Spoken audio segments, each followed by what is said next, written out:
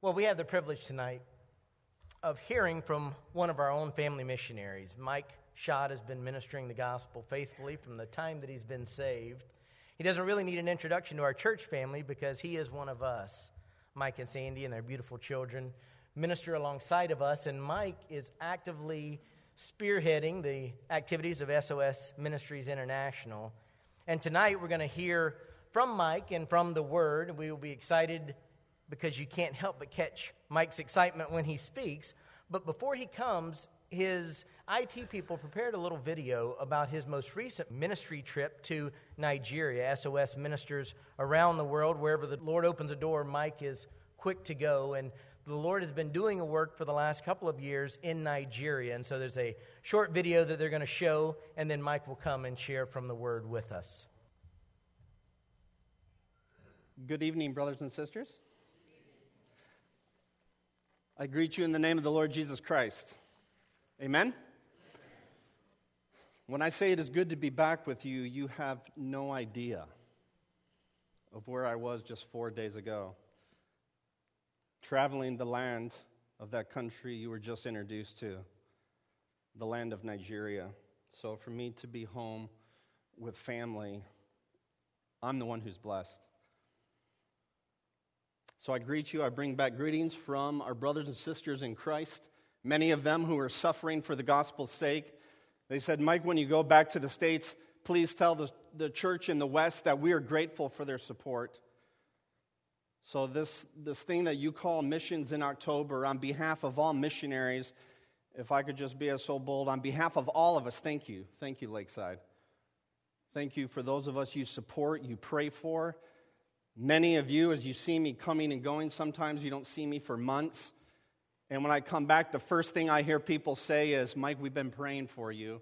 Mike, how's the mission going? Are you serving the Lord well? Is God still saving lost people, Mike? Is it growing? What is the current status of the mission you have called, the Lord has called us to? And so I'd just like to share with you just from Acts chapter 14, I believe the synopsis of the mission could be defined in this verse. Acts 14, you recall, maybe some of you are very familiar with this verse when it says that after they had returned, Paul returns home from his first missionary trip, gathers the whole church together to bring the report of what? It's one thing that we understand, yes, we're bringing the report back. It's another thing, what are we reporting? So I would like to report to you the twofold message of what this verse is saying in Acts 14:27. Number one, it says, what God has chosen to do through us. And number two, how God is opening the door of faith to the lost, to the unbeliever. You want to know how SOS is doing? Praise God. Church, you can praise the Lord that the Lord Jesus Christ himself is still choosing to use us. He's still choosing. It's his choosing. It's his harvest field. He's just asked us to be guardian takers of it, that's all. And the second fold of it, not only is he choosing to use us, but he is the one who is opening doors. He is the reason why we're baptizing former Muslims.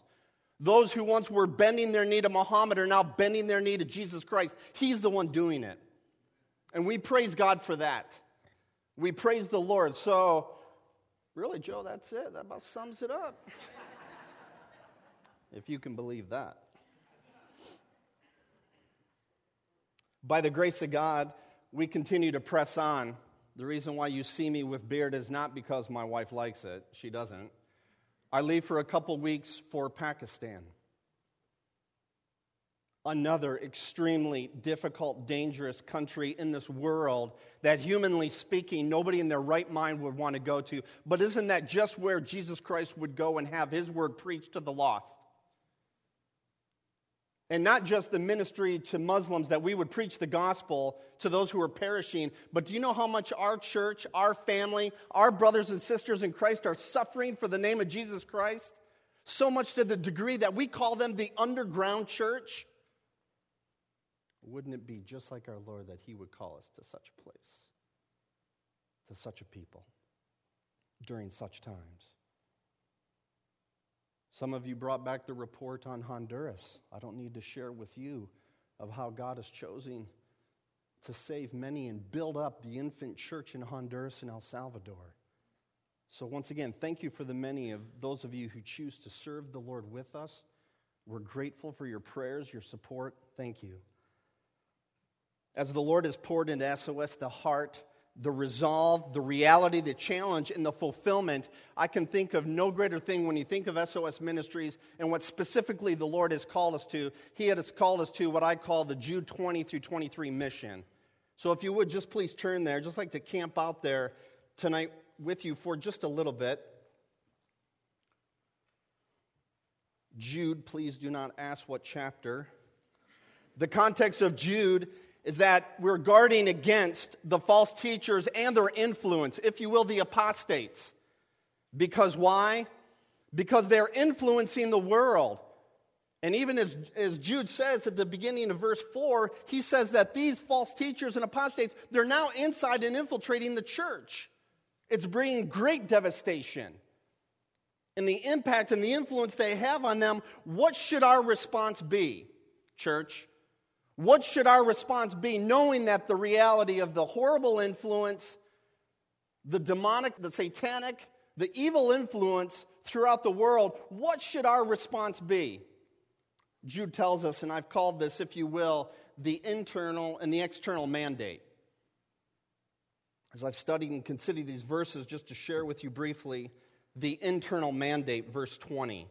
So on behalf of all of this information, you, dear friends, building yourself up in your most holy faith, praying in the Holy Spirit, verse 21, keeping yourself in God's love as you're waiting for the mercy of our Lord Jesus Christ to bring you to eternal life. So what should our response be to the horrible influence that is going on throughout the world? This internal mandate and focus. If you notice there are 4 helping verbs. First of all, we're called to build. Building ourselves up. In other words, maturing and growing and reproducing. And as Paul told the elders of Ephesus in Acts 20, verse 32, that is done through the Word of God. How do you build and grow and mature? How's the church in Honduras, the infant church in Nigeria, the suffering church in Pakistan? How are they going to build themselves up? Not with their own accord, but according to the Word of God and by the Word of God and in the Word of God. The second verb, if you will, as you see there, is praying in the Holy Spirit. Not just build yourself up with the Word, but praying in the Holy Spirit. Petition and request. If you will, it's the cry of Philippians 4:6. With all petitions and all requests, with a heart of thanksgiving, make your requests made known to God. Pray. Once again, this internal focus. Building and praying. Thirdly, keep yourself in God's love. Of all the 4 verbs here, that word keep, that is a command. We are commanded to keep ourselves. In other words, persevere, preserve in God's love. Keep your eye on this and don't let it escape you, as some are in the habit of doing. Jesus said it best in John 14:15 when he said, if you love me. In other words, if our relationship is really based on this love, God first chose to love me, therefore I can love him. If it's based on this love, John 14:15 says, if you love me, you will obey what I command. It has to do with obedience in Jesus Christ. Hence this internal focus. The last one there, as you see there, is waiting. Waiting patiently and eager with great expectation. The longing for the return of Christ to bring us where? To eternal life. That's the one that intrigues me the most. This great expectation, longing, if I can use this word in a positive sense, lusting, if you will. Not all lust is wrong. This craving and desiring with all of our hearts for Christ to come back and take us home, take us away from all this mess. And though we have these longing in Christ, if you will, this sanctified anxiety of Christ coming back at any minute, I assure you, friends, not everybody in the world does. Not everybody have this longing, this craving for Christ to return. As a matter of fact, on this very trip, just to show you the reality and the hardship of the mission field and where the Lord has called us, we realize Nigeria is the largest populated country in Africa. It's the 8th largest populated country in the world. If you took the state of California and Arizona, the size of those states, put them together, that is the geographical size of Nigeria. And there are 155 million people living in that country. And imagine, half the population of the United States living in California and Arizona. And not only that, they're one of the poorest. The average family, not the average person, the average family lives on $30 a month. Not $30 a week, not $30 a day, $30 a month. And as we're driving along just recently on this trip, literally just 9 days ago when I was there, and we're pressing our way into a Muslim stronghold, and one of the most populated, busiest sections outside of Lagos, and those of you who traveled know exactly where that is and what that means. There, right there on the side of the road, was a corpse. A dead man. Can you imagine driving down US 19 and seeing a dead man? He was so decomposing. We guessed he was at least 7 or 8 days laying there. And people are just rushing by, not giving any care. And in my spirit, So when I say I long and I'm waiting for Christ to take me home away from all this mess, in Nigeria, there's no sense of that. And I thought to myself, was he murdered? Was this the dump site? Was he a victim of an accident? Somebody hit him with a car and he's left to die right there with nobody to care for him? He had a mother and a father. Do you have children? Nobody to bury him? No respect? I'll be honest, I was shaken. And that is a common sight. That is a common sight to see. Dead people laying without no regard, no care, no respect. While we were preaching in the Muslim stronghold, as you saw on the screen there, to the village of Oteri, those of you who served with us well in Nigeria, our friends in Oteri, they pass on a greeting to you. They said that specifically, please pass on a greeting to those who have served and come with us. And right in the middle of the preaching, right in the middle of expounding God's word, one of the Muslims stood up and he says, "Forgive the interruption. Would you please provide fresh drinking water for us? For tomorrow we'll die if we don't."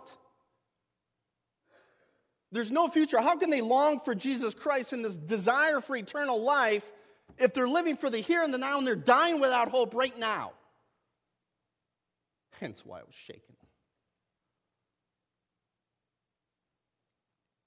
You want to be effective and productive in the advancement of God's kingdom? As Proverbs 4:23 says, above all else, guard your own heart, for it is the wellspring of life. From it flow abundant waters. In keeping, if you will, this internal mandate, we must win the internal battle if we desire to engage the external.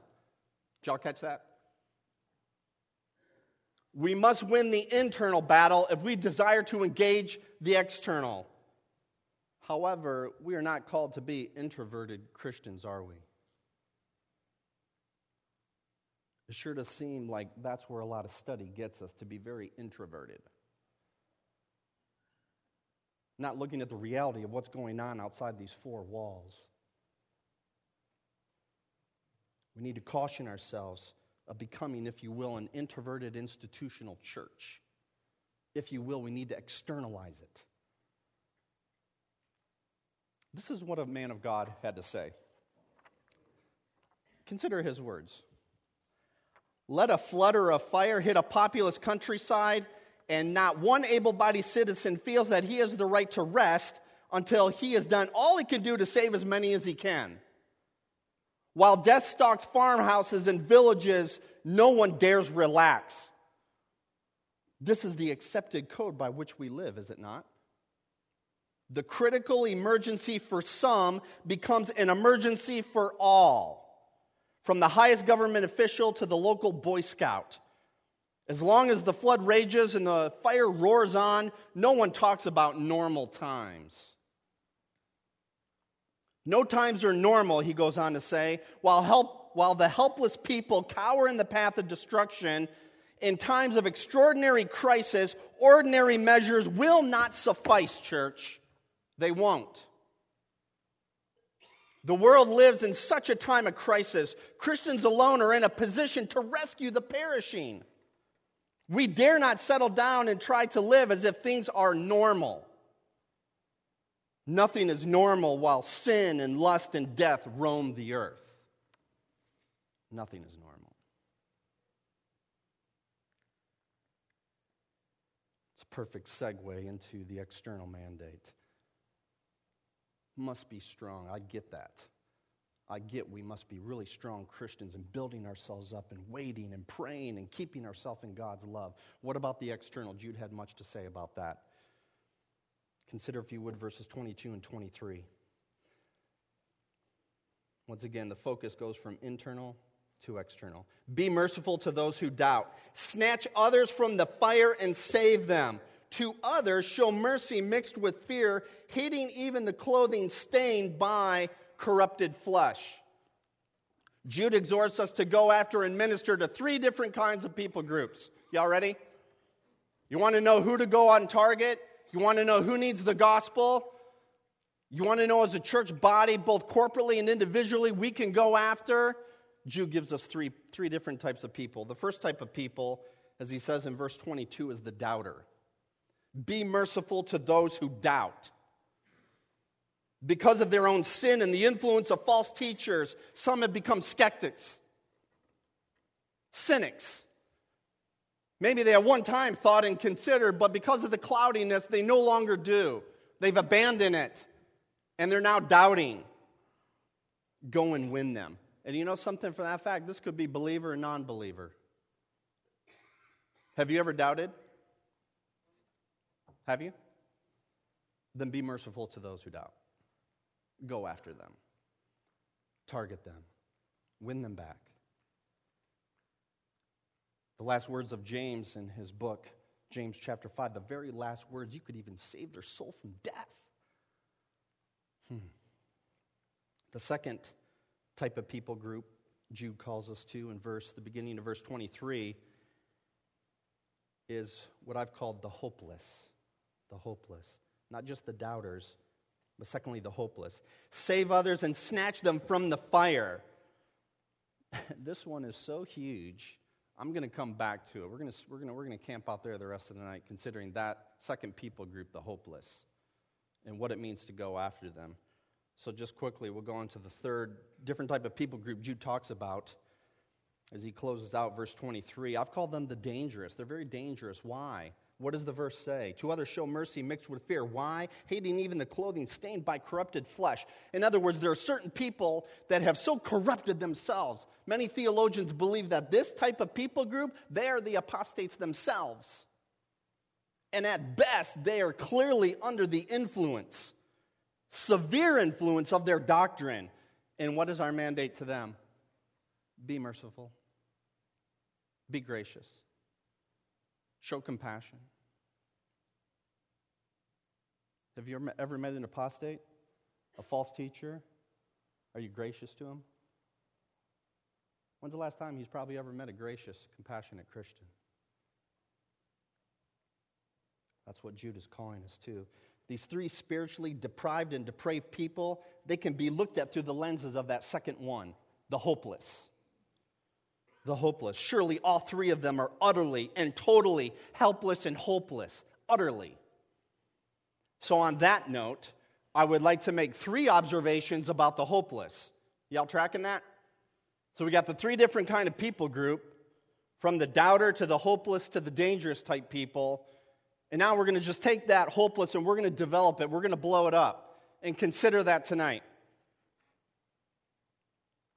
And I'd like to make 3 observations in a very short phrase of what Jude has to say. Observation number 1. Number 1, they need to be saved from what, according to the verse? The fire. They need to be saved from the fire. What does that tell us? That tells us that they are already on fire. There's a sentence of death and a sentence of judgment already hanging over them. They're not even burning forever in this place we called hell, and yet there's already that sentence of death on them. The word fire, by the way, is used in the scriptures metaphorically many times for what other word? Hell. Hell. And as Mark 9:48 says, the fire is never, ever, ever quenched. Hence the eternal punishment and judgment that looms over them all. It's looming. And just how hopeless is the helplessness of the lost, just how hopeless is their situation. The last time I was with you, at least in the pulpit, I introduced to you the biography of Jonathan Edwards. Tonight I would like to introduce to you his message, Sinners in the Hands of an Angry God. You got a copy of it? I would encourage you to get a copy of it. If you don't have a copy of it, come and see me. I have a copy of it that I'd love to give you. It's approximately $1.25, but no cost to you. We're running a special. How hopeless is the helplessness of the lost? Consider the words of Jonathan Edwards in his message. The bow of God's wrath is bending and straining. The arrow is already set on the string, and justice is aiming directly at the heart. It is nothing but the mere pleasure of God, an angry God, who is keep the restrainingness of any promise or obligation that keeps that arrow from being drunk with your blood. This means that all of you whose hearts have never been changed by the power of the Holy Spirit, you've never been born again and made new creatures, raised from the dead and now living in the light of life, all of you are in the hands of an angry God. You are hanging by a slender thread. Consider his analogies. You are hanging by a slender thread with the flames of divine wrath burning around it, and they are already singeing it, burning all the way through it at any moment. And yet you have no interest in a mediator, nothing to grab a hold of yourself, nothing to fend off the flames of this wrath, nothing in yourself, nothing you have ever done, nothing you could do to persuade God to spare you for one more moment. That's hopelessness, people. When's the last time you looked at a lost person that way? When's the last time? And if that's not enough, what is the repercussion of those who continue to allow themselves to engage in darkness? What is the repercussion of that? It's catastrophic. I bring you back a sobering report from Nigeria. You see the title of that? You see what the title of that article says? Murder in Nigeria. You want to know what happened when people continue to resist and that sentence of flame and burning is hanging over them? And the repercussion of their actions, it's horrific. It's catastrophic. Murder in Nigeria. Christian teacher is brutally burned and murdered by Muslim students. Can I share this with you? As if you have a choice. Oluwafemi is her name. She was a devout Christian teacher working in a public school which is under the influence of Sharia law in Nigeria. And she was overseeing an examination, a test that was going on at the end of the year, and they were permitted to bring no books into the classroom for this examination. And one of the Muslim students brought in the Quran to cheat, to look up verses in their Islamic studies. And the teacher caught them cheating. And this is the story. At the end of the examination, the students began shouting, Allahu Akbar, Allahu Akbar. What does that mean? Allah is great. He's not love. He's not forgiveness. He's not peace. He's not hope. He's not joy. No, the Muslims chanted their great jihad chant, Allahu Akbar, Allah is great. The students began chanting this and claiming that the book confiscated by the teacher was the Quran. For desecrating their holy book, they vowed that she must pay with her life. the students, incited to violence by the militant call to jihad, banded together. Armed with knives and machetes, they started chasing Al-Wafami, who was said to have sought refuge in the school principal's office. God bless you, Jim Jensen, if it was to ever get to that point at Lakeside. Breaking down the barriers, they made their way into the office and they dragged her outside. To make this a public and a demoralizing spectacle, they stripped her naked and began using knives and machetes on her body. Despite her pleas, the murderous students eventually slaughtered her, and they threw her in her own car, which they set on fire. Still not satisfied enough with jihad justice, they turned on the principal, who tried to protect her. They beat him mercilessly. In the final rampage, they proceeded to burn down the school clinic, the administrative block, and the library.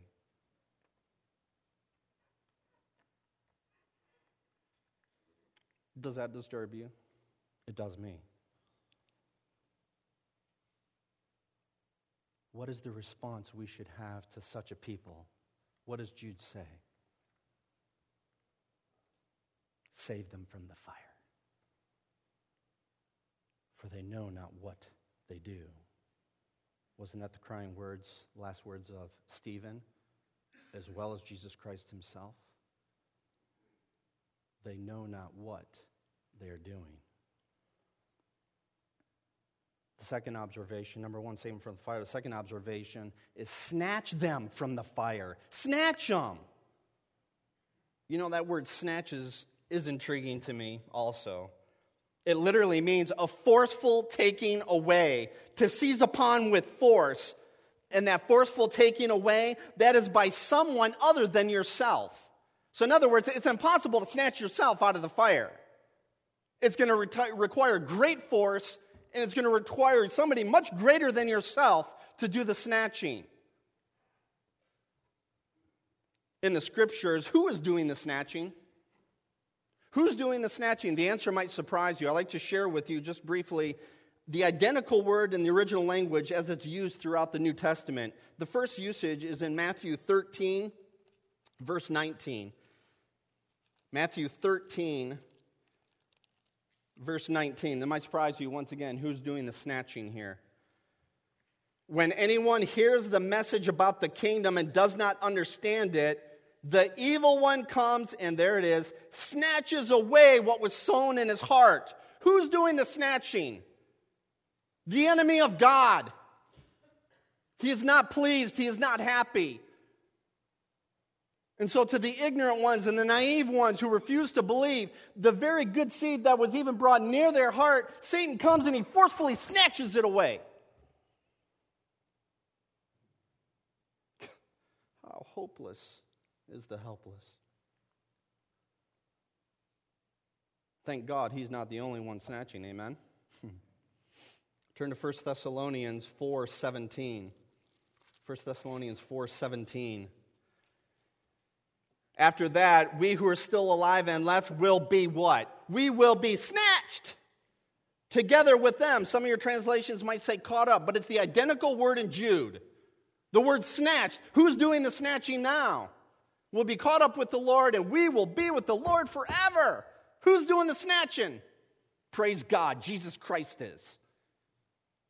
Praise the Lord that the enemy is not the only one doing the snatching. And remember, it's a forceful taking by force. Jesus Christ is snatching. And just to give you a little comfort and encouragement, what great security once we have in Christ. Once again, that identical word. Remember that precious thought of John chapter 10 when Jesus says, and if you were in the Father's hand, what can happen? No one can snatch you. There it is again. He goes on to say in John 10:29, and Jesus said, and no one can snatch you from my hand.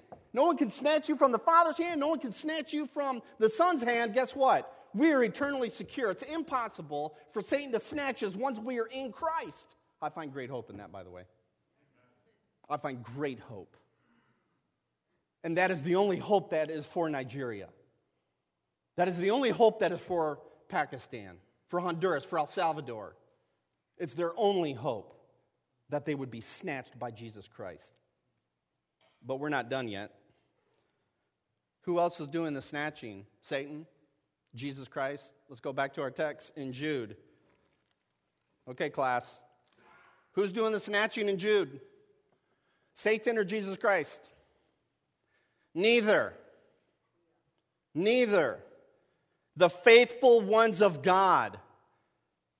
And this is a perfect time to mention our third observation about the hopeless.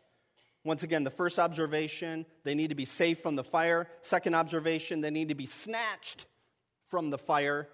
Thirdly, we are the instruments. We are the ones who are doing the saving and the snatching from the fire. Do y'all get that? Jude's audience, by the way, is not to the evangelists. In verse number 1, he describes who is his audience. Verse number 1. To those of you who are called, those of you who are loved by God, and those of you who are kept in Jesus Christ. Church, that's who the exhortation is for. Are you called by God out of darkness and into His light? Say amen. Are you loved? Be loved by God Himself? Say amen. Are you kept in Jesus Christ? Then say amen. This exhortation is for you then. We are called by God, challenged by Jude to do the rescuing and the saving. Paul even said in 1 Corinthians 9:22, remember that bold statement he said? I have become all things to all men for what purpose? That I might save some. Excuse me, Paul? That you might save some? Yeah, Paul said that I might save some. Romans 11:14, he says the same thing. That I may rouse my countrymen, the Israelites, to envy, that I might save some. Now, before y'all start stressing out, before you start getting a little anxious, I'd like to throw out the disclaimer.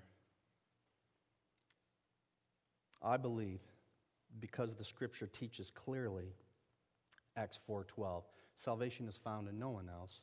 There's no other name given under heaven by which what? By which we must be saved. It is only in Christ that can save us. I get that. Titus 3:5. He saved us. That is, Christ saved us, not on the basis of deeds done in righteousness, but according to His mercy. It's His mercy. He's doing the saving. Zechariah chapter 3, verse 2. What could be considered the parallel passage of this Jude thought. The Lord rebuke you, Satan, Zechariah said, Zechariah 3:2. The Lord rebuke you, Satan, indeed. The Lord who chose Jerusalem. Is this not a brand plucked from the fire? So I get it, church. I get it. Trust me. Clearly, the Lord is ultimately the one who can only do the saving. But church, that is not the end of the story. Once God has saved us and once He has redeemed us, it is now His plan. It is now His plan that we be the catalyst, we be the vehicle, we be the agent. If you will, we be the firemen to rescue them out of the fire. It's simply His plan. Have you ever considered the fireman? His daunting call. The fireman, he knows his calling. He knows the danger. But he also knows the reward of what it means to save somebody out of the fire. Do you remember on that dreadful day, 9/11, we just celebrated the 10-year anniversary. That dreadful day, do you remember how many firemen died in those two fallen buildings in the fire? Do you remember how many? 343 firemen. They understand the danger, but they're called. For those of you old-timers here that have been here, if you remember, the Lord called me and a number of others with SOS to go up to Ground Zero. Just days after September 11th, I was inside Ground Zero in downtown Manhattan. SOS was invited by the Red Cross to minister to policemen and firemen in their distress. And friends, I assure you, I will never forget, even 10 years later, I've never forgotten what it means to stand as the triage unit was located right there on location. At that point, the buildings were still on fire. Remember the extension ladders and the firemen still spraying? I would feel the mist of their spray. And in one of the triage units, I met a fireman named Bob. And I will never, ever forget the resolve that Bob had. He had lost his colleagues. He had lost his friends. 2 of his family members died that day, during those days. But his resolve and his determination, while those buildings were still on fire, I'm going back. I'm going back into that fire. I'm going to find them. And I'm going to rescue. I'm going back. I don't care if it costs me my own life.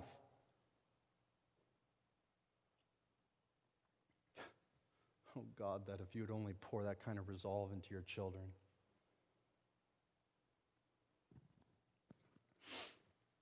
You know, the fruit and the blessing bore as a result of this fulfillment of Jude 23. You want to know what fruit and blessing there is when you fulfill this commission that Jude has given us? Of what it means to rescue people from the flames of hell, that we would be used as catalysts and agents and vehicles of God to do such a thing. You want to know what blessing is bore as a result of it? Y'all just saw it. Can you imagine that? Muslims who were once killing, hating, persecuting, burning Christians are now being baptized into the name of Jesus Christ. It's a glorious thing. Just 7 days ago, sometimes I feel like I'm out of my mind. I mean, I go from the most deplorable situation in this universe that it has to offer in the jungles, the remote area of Nigeria, one of the poorest countries in Africa, one of the largest countries, in one of the greatest, strongest Muslim strongholds. And it would be there that God would call us to preach the good news and to see them come out of darkness and into his glorious light. So in keeping with SOS's calling of Romans 15:20, that he's called us to preach the gospel where it is not known, so there we went into this Muslim stronghold, and as people were coming to faith, you saw the orphanage, you see those precious children? They're not just any kind of children. They're persecuted children. They're children of martyrs. And so they have a choir. They have a beautiful choir. I don't even know if they sang for us while they have a beautiful choir. And I so much wanted these orphans, these children, to go into this Muslim stronghold to sing praises with God of those who are now coming out of Islam and worshiping Jesus Christ. Hence, out of my mind. Immediately, the director of the orphanage, his name is Wusu. Some of you know him by Isaac. Brother Wusu said, no way. There ain't no way we're doing that. These children were rescued out of this situation. We ain't gonna bring them back into it. I asked him one more time, a second time, same response. So I had purpose, I'm not going to ask him again. 7 days ago, church, not 7 weeks ago, not 7 months ago, not 7 years ago, just last Sunday,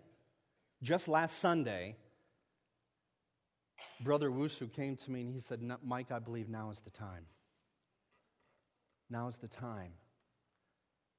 12 persecuted children, the choir, took off for the Muslim stronghold of Akankan, where 50 people are now gathered for worship. Do you know how scared they were? Would you be scared?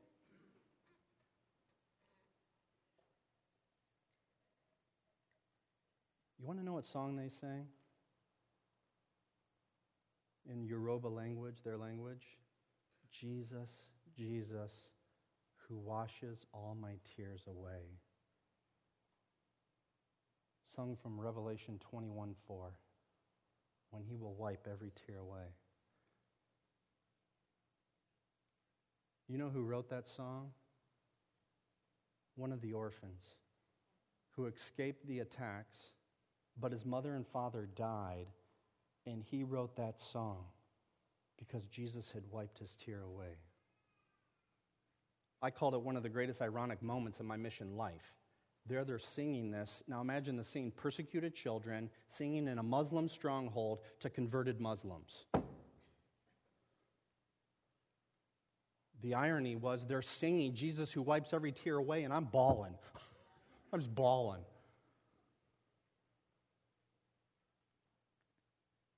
God can do all things. I'll be very honest, though. You know how much I prayed in the Spirit that day that no harm would fall on? Like, God, if there is a day where you're going to bring persecution to this village, please don't let it be today. Please, Lord. And we begged. Seriously, we cried and we begged. Lord, please don't let it be today. Isaac Wusu, he was shaking. It was a mission trip for those children. In every sense of the word, only 30 minutes away, it was a mission trip for them. Praise the Lord. Praise the Lord, church. Praise the Lord. God is choosing to do great things in us. He's choosing to. He's continuing to opening the door of faith to unbelievers. He's doing that. He's continuing to use us to bring people out of the fire. He's continuing to do that. Therefore, my resolve is strong. Be encouraged, church. The beard, you see me, you don't see me for a while, pray for me while I'm in Pakistan. You want to continue to give after this October month? Give to the persecuted church of Pakistan, where I'll be going. Did not that man of God, Spurgeon, say, was it not Spurgeon, that wonderful man of God? Is it not he who said, where are God's faithful that they would lay their bodies at the gates of hell and permit no one to pass? Where are they? Where are the redeemed firemen who are willing to lay their bodies at the gates of hell and permit no one to pass?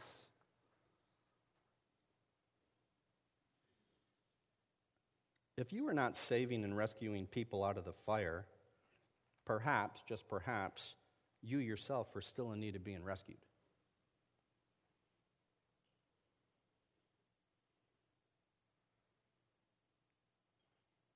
Show compassion on those who are perishing. Show compassion on everyone who is perishing. Be gracious. Be hospitable. Show mercy mixed with fear. Preach to everyone as if they were the elect. That's the resolve God has poured in our hearts. We preach to every single person we come into contact with as if they were the elect. In Church of Lakeside, snatch people out of the fire and save them. Thank you, Joe. Thank you, Kurt. God be with you, church. Would you all stand with me for a closing prayer? Let's pray. Dear Heavenly Father, we thank you for the work that you are doing. Lord, we thank you for this wonderful report, but also this sobering report that shows there's so much work to be done. Lord, we pray that you will create in us the urgency and the desire to live out the truths of your word, that we would be the ones to lay our bodies in front of the gates of hell, doing everything in our power under your sovereign will to proclaim the gospel to the lost. Lord, as we have an opportunity now to share some refreshments as a church family, we pray that our conversations would be sober-minded, and that perhaps even now we would seek to know how to spur one another on to love and good deeds, to live out the realities of the truths we've been challenged with tonight. Lord, we pray for our brother Mike as he is preparing to go to Pakistan, a dangerous place. We pray for the persecuted church there. And we pray for Sandy and Mike's children as they're here at home. We pray that you would surround them with your love and peace. And we pray, Lord, that we can rejoice to hear the work that you've done through our brother again as he was returned home safely to us. Lord, we give you the glory for what you are doing in the world. Lord, we're humbled that you would use sinners like us to do the work of the ministry, and we pray that you would embolden us to carry out our calling that you've given us. We ask all these things, Lord, in Jesus' name. Amen.